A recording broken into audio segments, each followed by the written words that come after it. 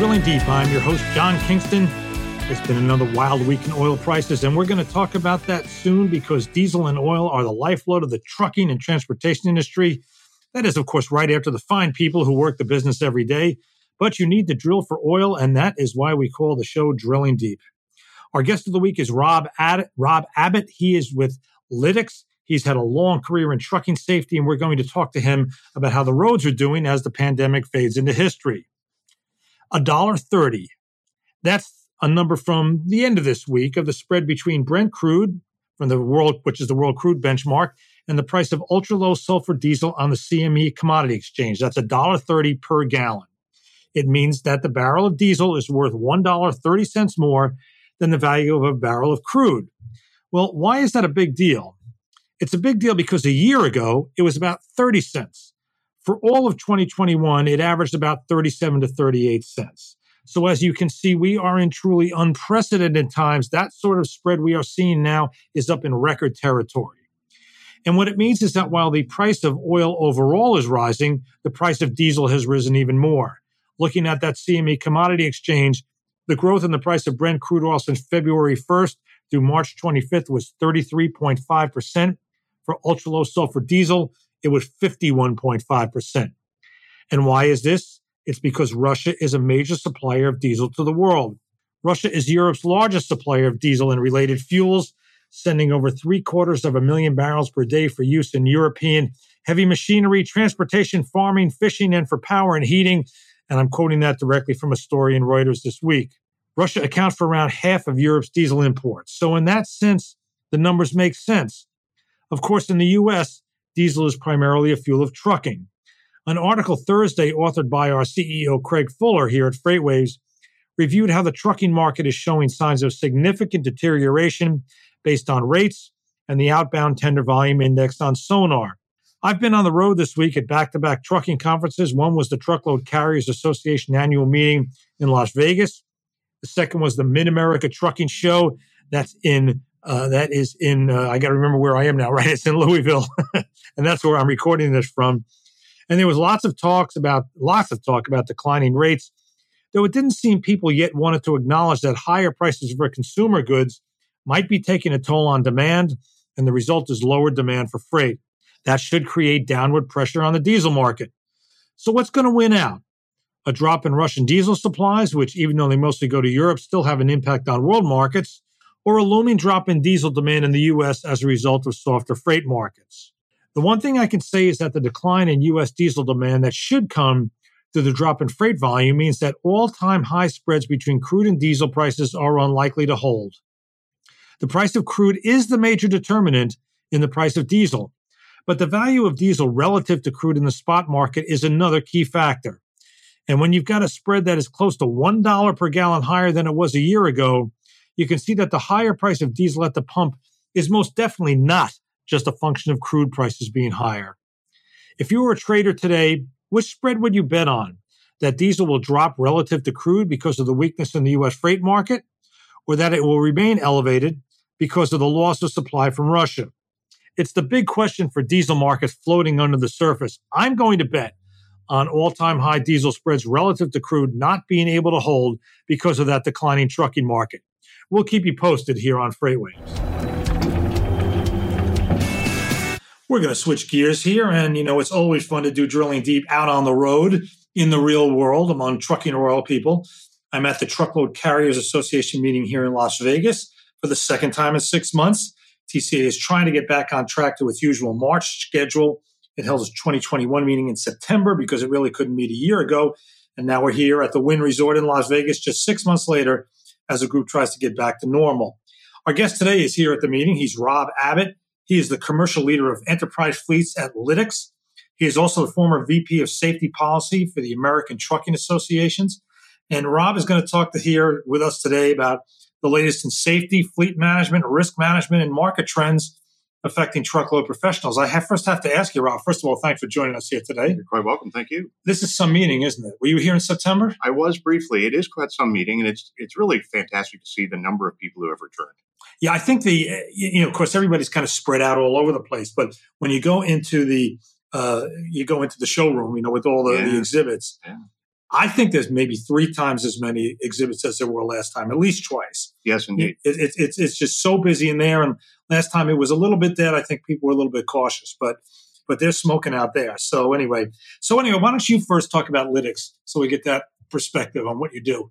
Yeah, Lytx is a video and telematics provider to the industry. And so we've been in business for about 20 years. We started originally as a video safety provider and pioneered the space by creating devices that captured video of crashes, but also changed driver behaviors. And we've now evolved into a full-featured telematics company that does lots of things for lots of people. Yeah, once you get in on one, this is what I've learned in trucking, once you get in on one kind of technology, to scale it up from onto others is much easier. That's right, and that's what the industry is demanding now. All right, so let's talk about safety. Right now, the data on private vehicles isn't good. Right.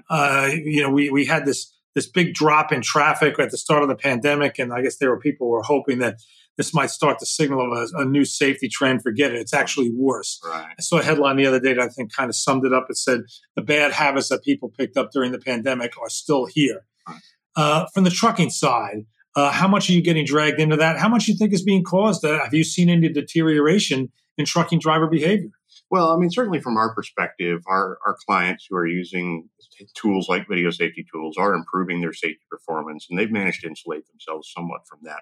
But it's really important when you look at the national trends to put that in context. So we did see a drop from 2019 to 2020, but the trend is an uptick in 21 for truck crashes and truck fatalities. Similarly with cars, I think we've seen a significant uptick in 2021, but you have to put that in the context of mileage, right? So how much did people operate? So that mileage is always a lagging indicator. So it's always important to look at the number of crashes and fatalities per million miles. And historically, those have been very stubborn numbers to change. And it's because we engage in patterns of behavior. We do them over and over again. And so as mileage and exposure increases, so do crashes. So are you seeing it worse or better? I'm not sure if I was fully interpreting your answer correctly. Well, for the trucking industry, it certainly was better in 2020, but that's probably because they weren't sharing the road with as many motorists. And we know that, in the majority of car-truck crashes, car-truck drivers are responsible for the act that caused the crash to happen. And that's particularly true in two-vehicle fatal crashes. The research is really clear that in about 65 to 75% of two-vehicle fatal crashes involving a car and truck, it's a car driver's fault. You take a lot of those cars off the road, you have a safer trucking industry. Yeah, you talk about the numbers being stubborn, and they're being stubborn even when the safety improvements on trucks just continues apace. There's always something new. So obviously you have the cameras that you have. Right. You have more braking systems, the sensors, that sort of thing. And yet these numbers you're saying really aren't going down that much. But rather than focus on the bad, let's focus on some of the good. What are some of the leading safety improvements that have been made in terms of hardware or infrastructure on the truck in the last few years? Well, you touched on a couple of them. One is autonomous braking systems. And if you talk to the fleets that deployed those, especially some of the early adopters, they'll tell you that it was an absolute game changer, and that they didn't always prevent the crash, but they improved crash severity, right? And they made what would have been a fatal crash into an injury crash. And so that's certainly very welcome. The other one is the one I see a lot, which is video safety. And originally it was an exoneration or subrogation tool. Let me have evidence to show this wasn't my fault or that somebody else should be paying for this claim. But what really started there evolved into a tool to say, let me look at some of the leading indicators of behaviors that we need to address to prevent the crashes from occurring in the first place. Right. And the other thing I'm always fascinated by is the coaching. When a camera system sends into the trucking company that somebody, let's say, had an aggressive braking incident or something like that, and the driver is coached right there at that moment. That's right. And so, the way the systems had originally evolved was that we would take all these events, which would be triggered by a number of things, an accelerometer setting in the truck or a signal from the ECM. We would trigger events. We would look at the things that are going on, and we would send them to a human review team to look at what's happening here. Did the driver stab the brakes because a squirrel ran across the roadway or because he was looking up from his cell phone, right? And that's very important to say, hey, if he's just looking up from his cell phone, we've got to get that to somebody. We have to address it. But those systems have really evolved now from what used to be, hey, let's look at this, let's send it to a manager, to in the moment, the device can actually see through using machine vision and artificial intelligence, can actually see what the person's doing, whether or not they're wearing a seatbelt, whether or not they're using a cell phone, and in the moment alert them, hey, you got to put your phone down.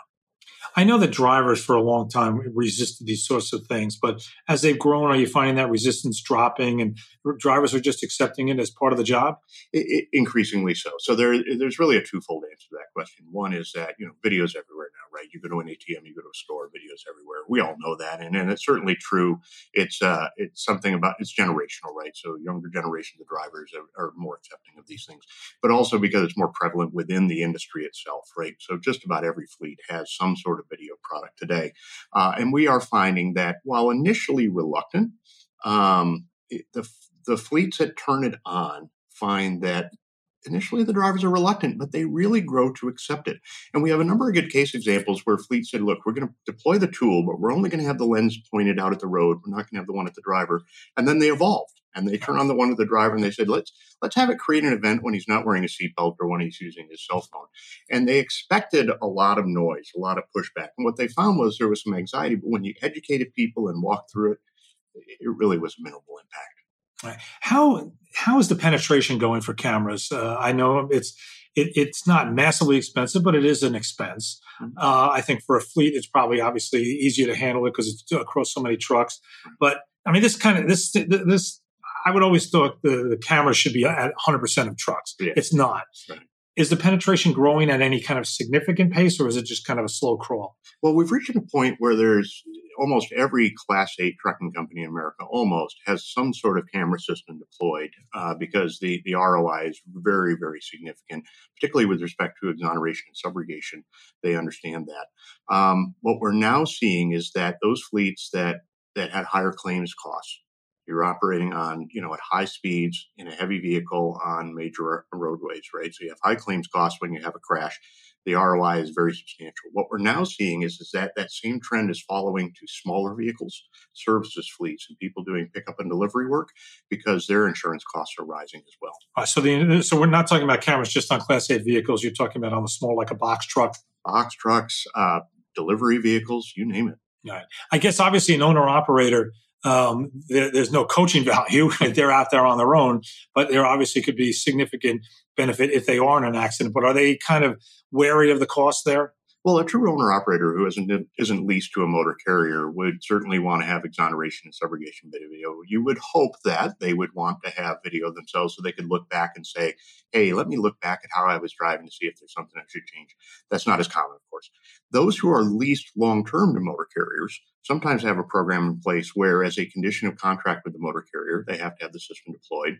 And while the fleet will not say, look, we're going to discuss each behavior with you, they will tell you that, hey, your relative risk score, your frequency of events, your number of severe events has to stay below X threshold as a condition of your contract with us. I see. So you mentioned autonomous braking as a big gain in safety. What are some of the other improvements that you think are that maybe people don't realize about and that you're kind of excited about? Well, I mean, we have to look more broadly because the picture on truck safety involves what are we doing about other motorists, right? And we have to accept the fact that really safety is a question of choices, right? So we could have very, very safe highways if we required that people only buy cars that have all the modern safety features and we limited their top speed at some very low number. But we don't do that, right?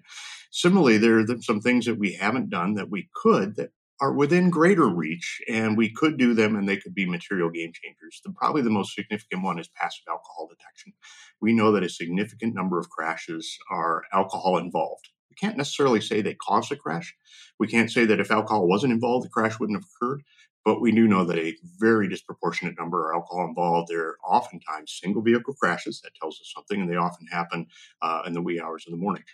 If you take out alcohol out of the picture, right, you significantly change the roadway safety picture. There have been, and there currently are, capabilities to do passive alcohol detection. Think of an interlock device today. You have to do something active.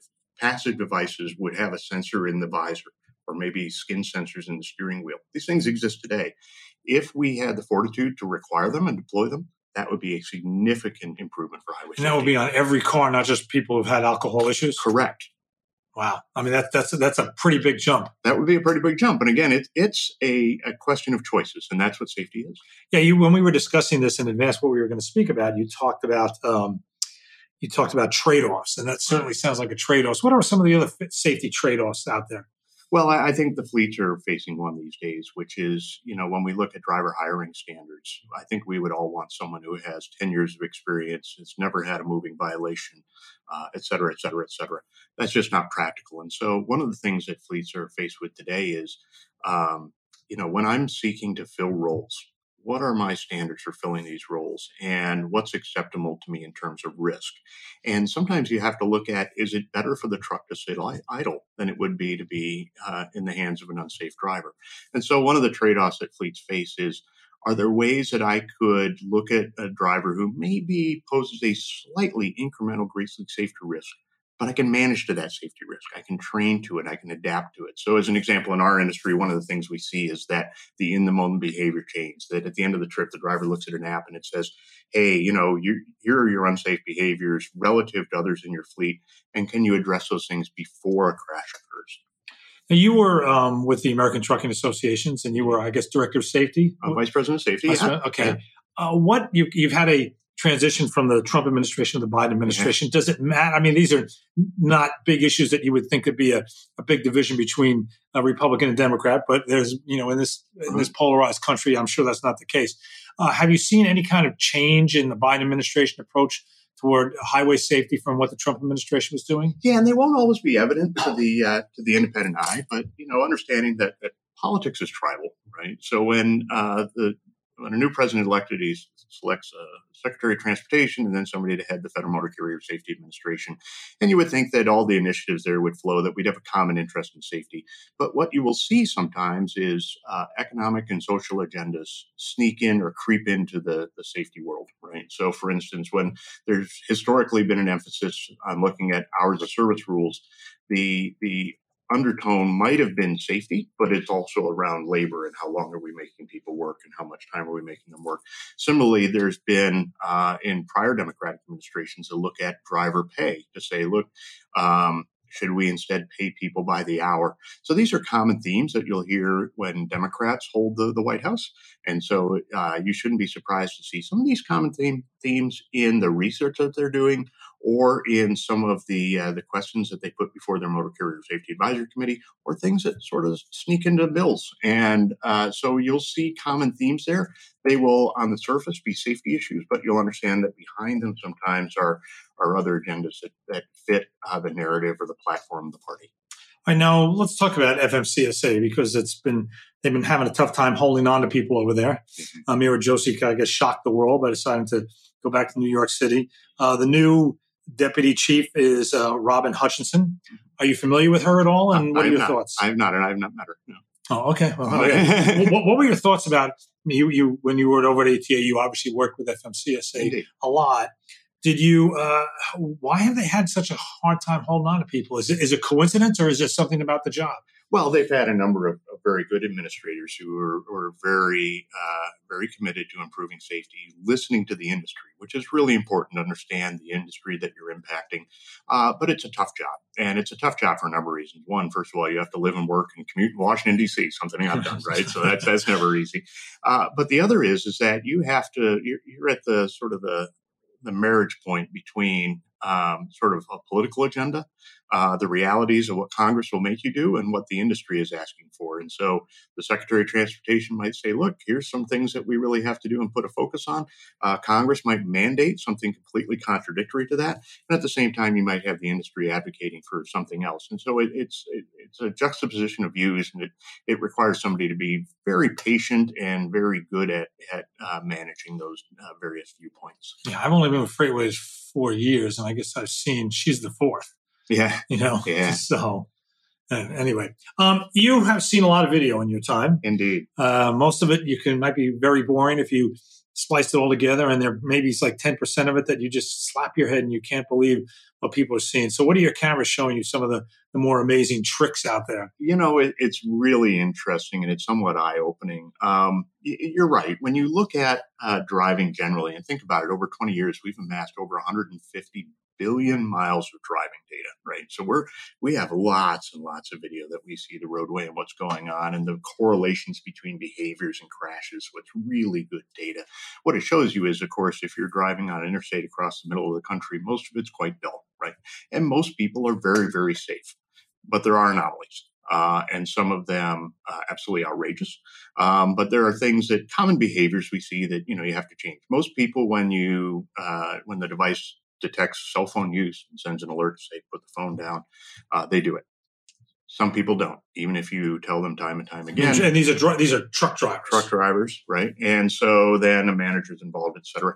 And what we found is that most people will change their behavior. There is a stubborn percentage of people who won't. They want to watch football games or read books while they're driving. The other thing we see, which is stunning, is the behavior of other motorists. And truck drivers have known this for a long time, is that while most people in their vehicles are quite safe, there are people that do really outrageous things. They cut off trucks, they slam on their brakes, they change lanes without warning. Quite sadly, we see that some people choose to take their lives by stepping in front of tractor trailers. It's something that we've known goes on for a long time. It's very hard to see it happen. Yeah, well, and I live on Long Island, where we have a very active Long Island Railroad, yes.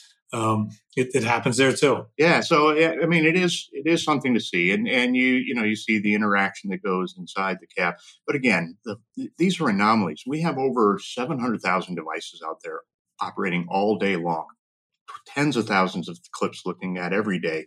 The vast majority of it immaterial. Most people are very, very safe, but in any population that size, you will see some anomalies. What do you? Let's go back to the federal rules. I mean, if you could have one federal safety rule implemented, what do you think it would be? Gosh, for trucks or cars? Well, either both, because obviously, as you pointed out here, they're very much interconnected. Yeah, I mean, what we're hearing from fleets that have autonomous braking is that it really is a game changer. And so if you take their data at its word, mandating that would be important. I do think, and of course it's tainted by my role, but I do think that requiring video, not just road-facing video, but driver-facing video, and the ability to change people's behavior and identify it is really important. We don't want truck drivers texting or looking down at their phones or watching football games while they're driving. But I do think for other motorists, really, it is about the alcohol equation. When you look at crashes and the percentage of crashes that are alcohol involved, doing something about that would have a significant impact on fatal crash rates. You mentioned autonomous braking. What's your general view of autonomous trucking in terms of safety? The advocates of autonomous trucking, they really are talking about a significant improvement in safety. I took a ride in an autonomous truck just one time, right. And I heard a great line. The truck slowed down to let somebody in, and the person who was accompanying me on the ride said, "The truck has no ego." That's right. It doesn't mind that it lets you in, right? It's the most polite driver on the road. Yeah, it really is very exciting to think about the potential. I know it frightens a lot of motorists to think there's a vehicle that nobody's operating that vehicle. And unfortunately, that's going to cause us to set a very irrational standard for those vehicles. And the irrational standard is this. You and I might be safe drivers, but we're not perfect. We will probably require that autonomous vehicles be perfect. So hypothetically, let's say the fatal crash rate for car drivers is, I believe it's currently 1.12 fatal crashes per 100 million miles. That's very small, yeah, but it's still a number. Sure. If you had a fatal crash in an autonomous vehicle, right, even after millions and millions of miles, some would say, see, it happens, right? We can't allow that. So I think we saw one Tesla crash, sure, with maybe we've seen two, right? And those have been shocking to people. So they might have one. But that's not the standard. The standard is, are they safer than people? And people, many of them, aren't safe drivers.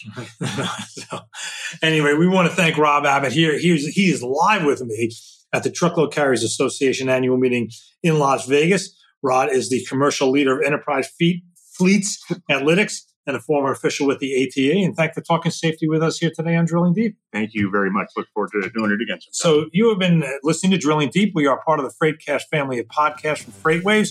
You can find us on all the leading podcast platforms. I've been your host, John Kingston, and please join us again.